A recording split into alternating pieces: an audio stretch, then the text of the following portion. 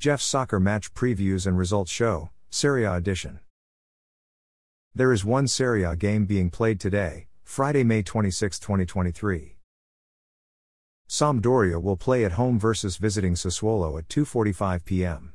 The match will be played at Stadio Comunale Luigi Ferraris in Genova.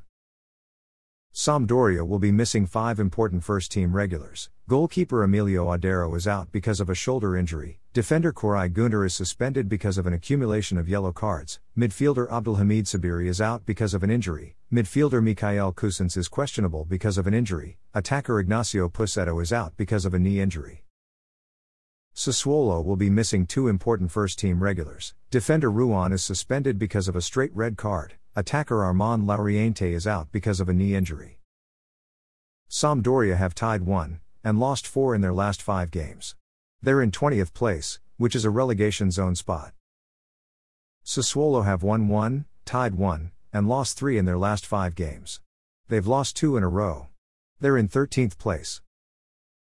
Thanks for listening to this episode of Jeff's Soccer Match Previews and Results Show, Serie A Edition. A Jeffadelic Media Podcast.